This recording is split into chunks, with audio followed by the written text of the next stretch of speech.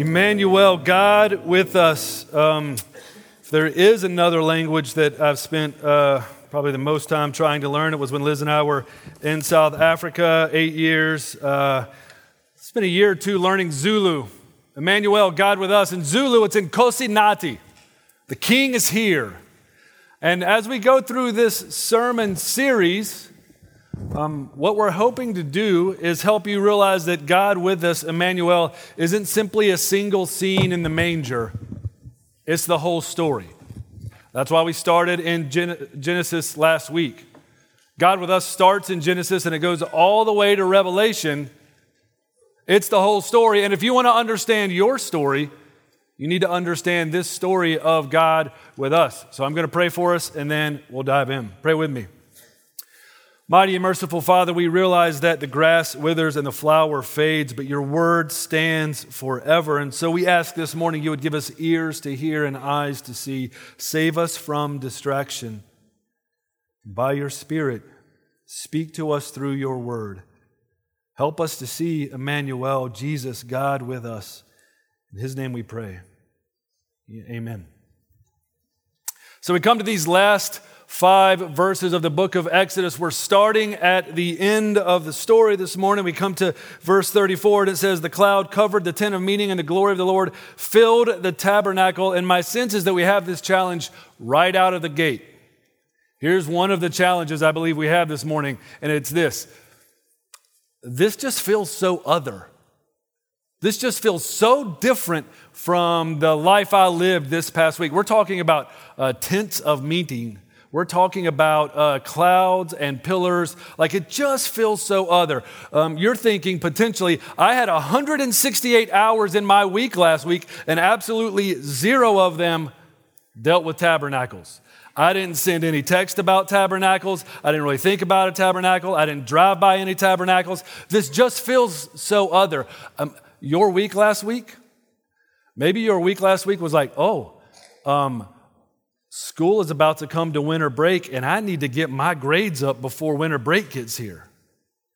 Maybe your week last week was playing some of your first basketball games or swim meet of the season.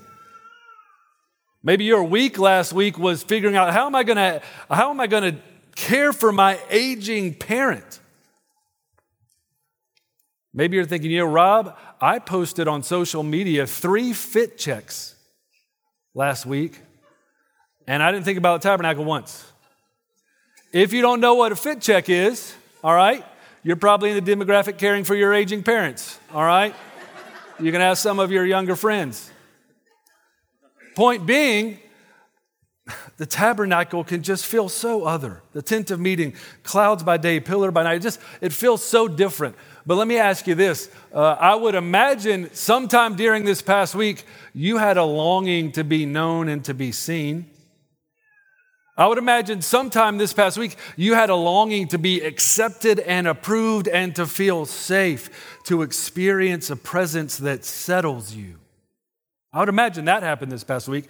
I would also imagine this past week, you found yourself needing some guidance. Like you ran up against something and you're like, I don't know what to do.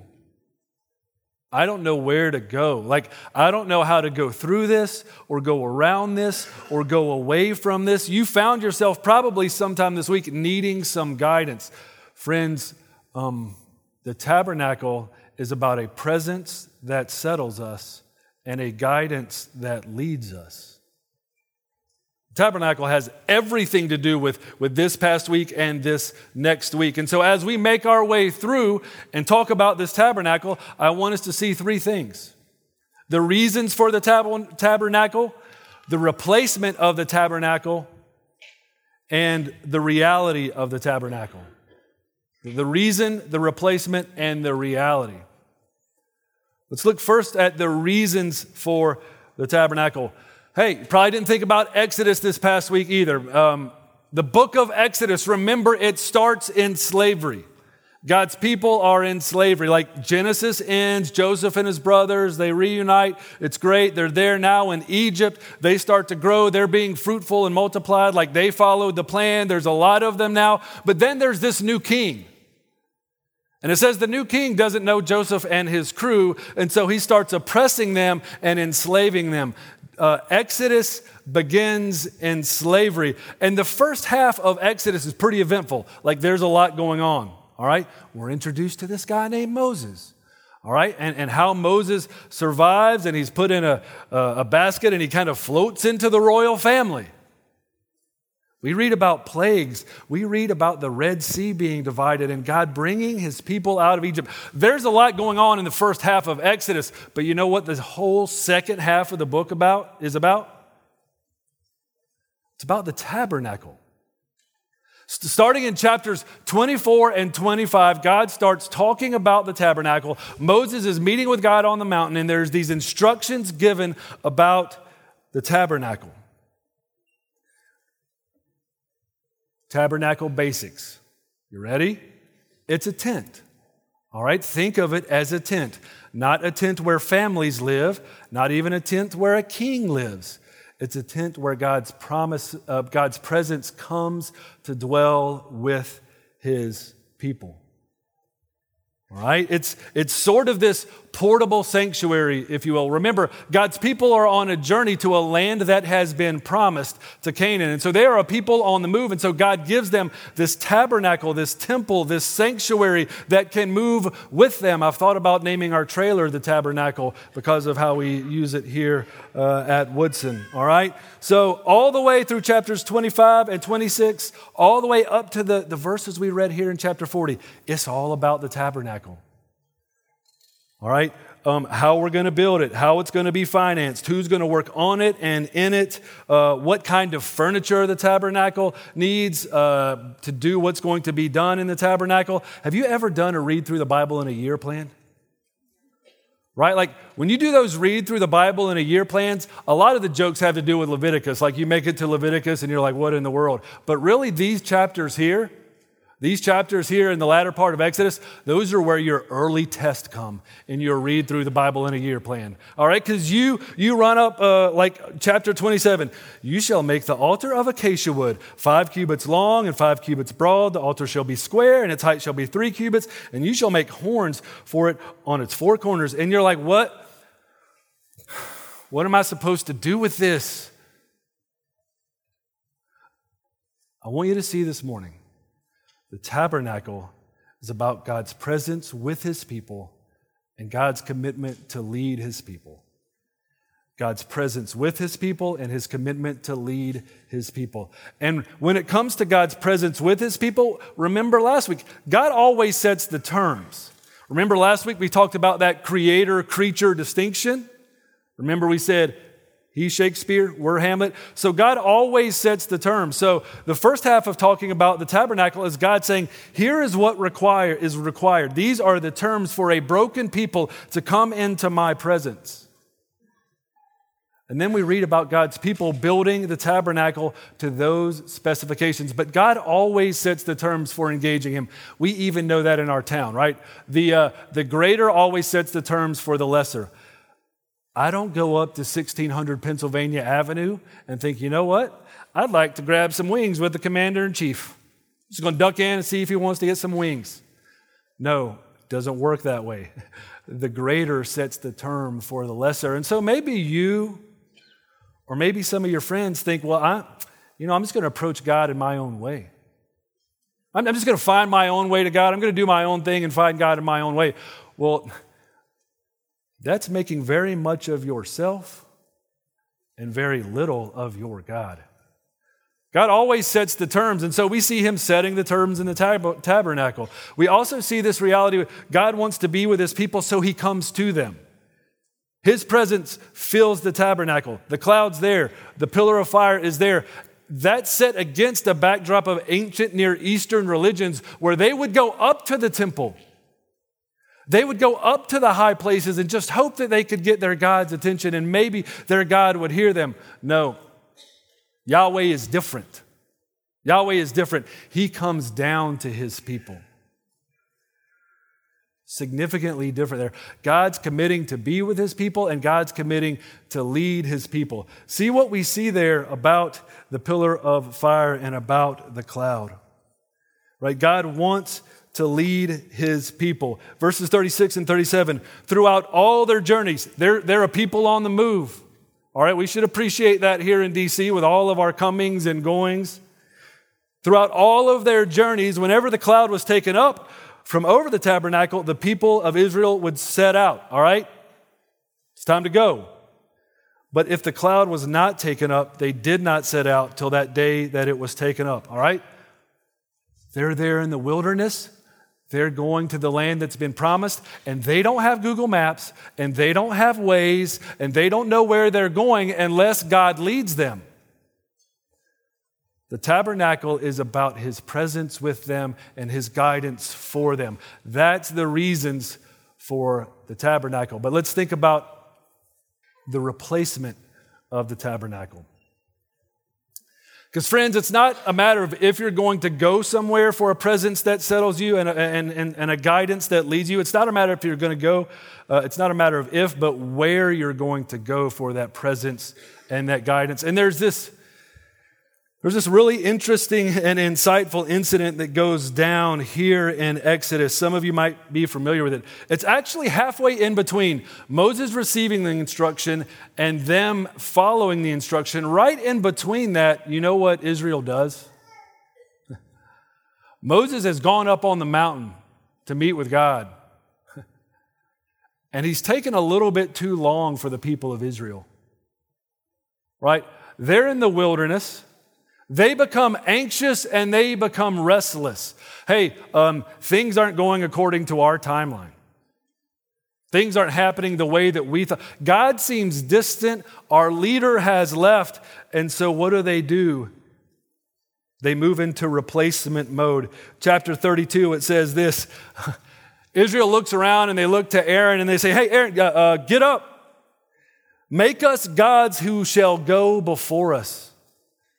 As for this Moses, the man who brought us up out of the land of Egypt, we don't know what has become of him. And they end up creating this golden calf. They end up trying to replace Yahweh with a golden calf. Because in their anxiousness and restlessness, when God seemed distant, they didn't know what to do, and so they tried to replace him. Yahweh had led them out of Egypt, divided the Red Sea, fed them in the wilderness. And yet, when difficulty comes, their instinct is to replace him. Aaron, get up and make for us another God that will lead us, a God that will go before us.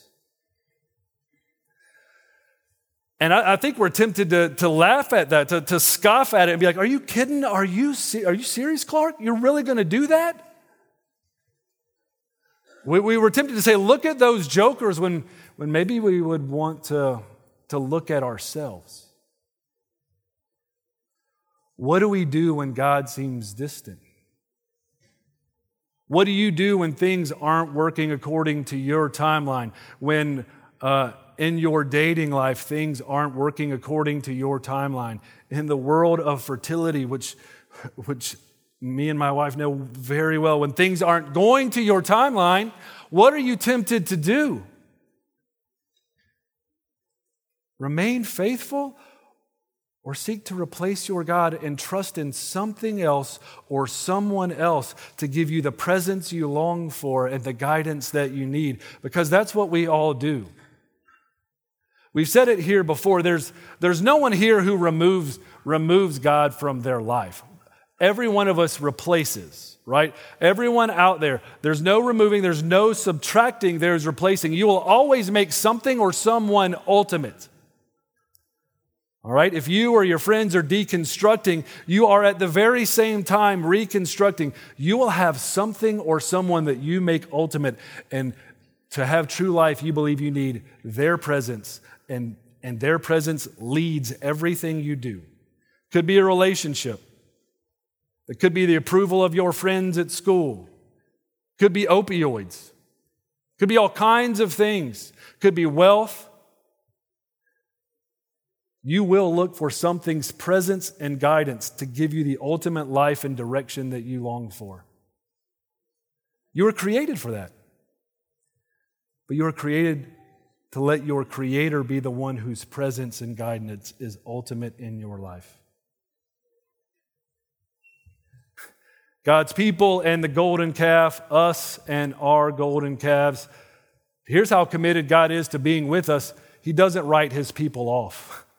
Moses pleads with him, God, relent from your wrath. Turn from your wrath and have patience on these people. And he does, and he allows his people to live and to build the tabernacle. Reasons for the tabernacle, replacement of the tabernacle, finally, the reality of the tabernacle.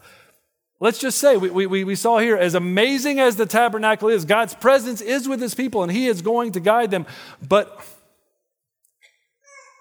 there is still there's a foreboding nature to it. There is still some distance, right? Because even Moses, as mighty as he is, it says there in verse 35, Moses isn't allowed to enter into it. God is with his people, but there's still this separation, so something more is needed. God was with them, but he's still not fully approachable. Something more is needed. And in this we learn that the tabernacle is a shadow pointing to a greater reality. The tabernacle is a shadow pointing to the true and great tabernacle. Here's why I say that. We see the reality of the tabernacle in the first chapter of John's Gospel, verse 14. Some of you will know this passage. It says, and the Word became flesh and dwelt among us. The Word became flesh and dwelt among us. That word dwelt, John literally says in the Greek, and the Word became flesh and tabernacled among us. God with us. You want to talk about approachable? Moses could not enter into the tabernacle. But God comes in the presence of Jesus. God's presence comes in Jesus, and look who approaches Jesus. Prostitutes approach Jesus, come into God's presence. Prodigals approach Jesus and come into God's presence. Religious tryhards, societal outcasts, and societal leaders come into the presence of God in Jesus, the true and greater tabernacle. And you can say, okay, well, Rob, what happened to all that separation stuff and all of the inner courts and all of the holy holies and the priest and the divisions? Like, do we just forget about that? Or are we just going to move on? No. Because in Jesus has come a true and greater priest, a perfect priest, who's not going to simply offer a sacrifice, but become the sacrifice. You want to talk about a golden calf?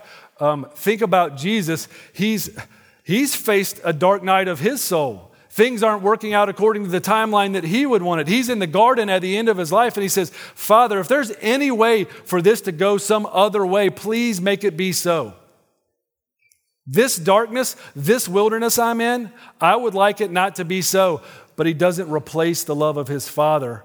He doesn't build a golden calf. He doesn't turn away. But he remains faithful for all the times that we've been faithless. And he goes to the cross. Because we have a true and greater Moses, he doesn't just plead with God to turn his wrath away. He takes the full wrath of God for you and for me. We have a true and greater tabernacle in Jesus. And here's why that matters for us going in to this week in December. Why does it matter for you and me that Jesus is a true and greater tabernacle, that he is the reality that shadow tabernacle was pointing to? Here's one.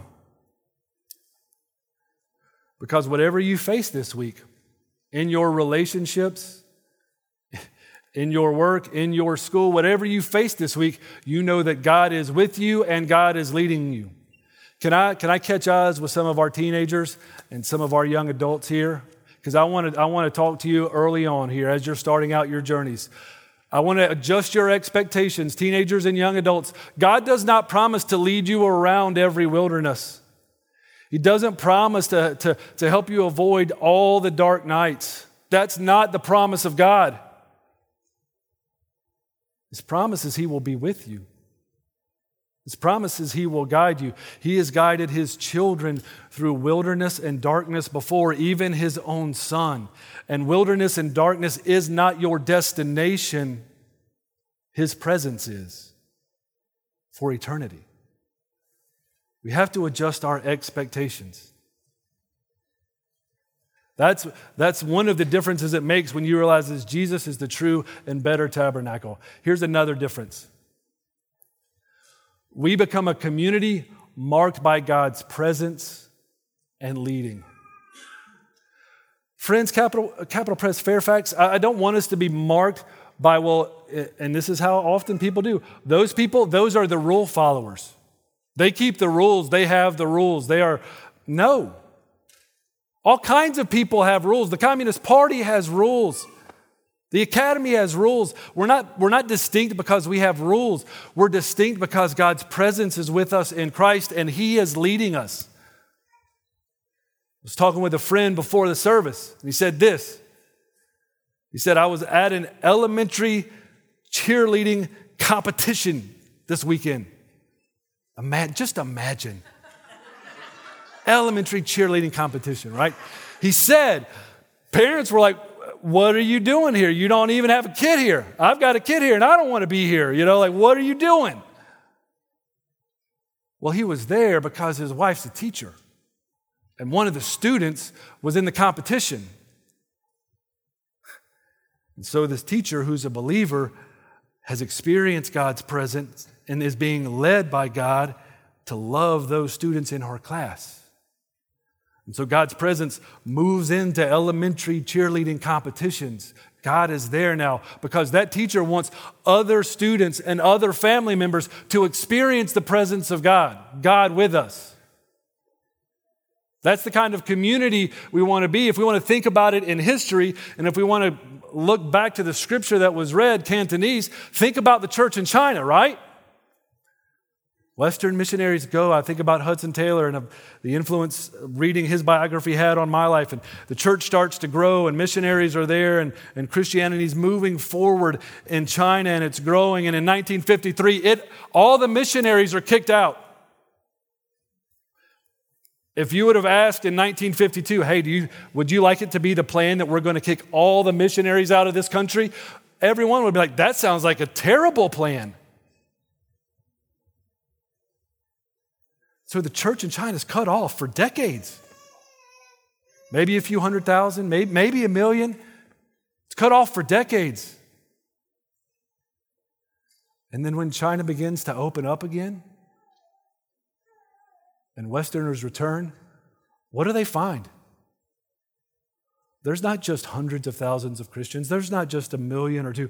There are tens of millions of Christians in China. Probably by the end of this decade, more Christians in China than here in our country.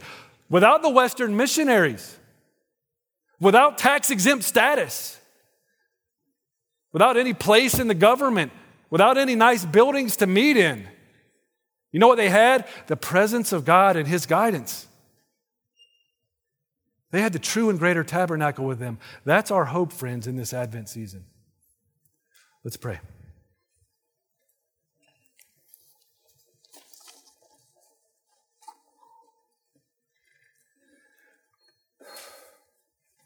Father, make us that kind of community. For those of us who were making golden calves last night, help us see that we have a Savior that welcomes us. We have a Savior that doesn't ask us to clean up before we come to Him, but welcomes the sick to Him and heals them and changes them and transforms them more into His likeness. So for my friends, for those of us that were making golden calves, lead us to repentance by your kindness. For those of us in darkness and wilderness, help us to experience your presence, the Spirit of Christ that you've promised through Him to every believer. For those in the wilderness and darkness, help us to experience your presence and guidance. And Father, make us a community marked by your presence that follows your leadership so that others might know your presence in our neighborhoods, in our schools, in our workplaces. Father, by your grace and for your glory, would you do this? Amen.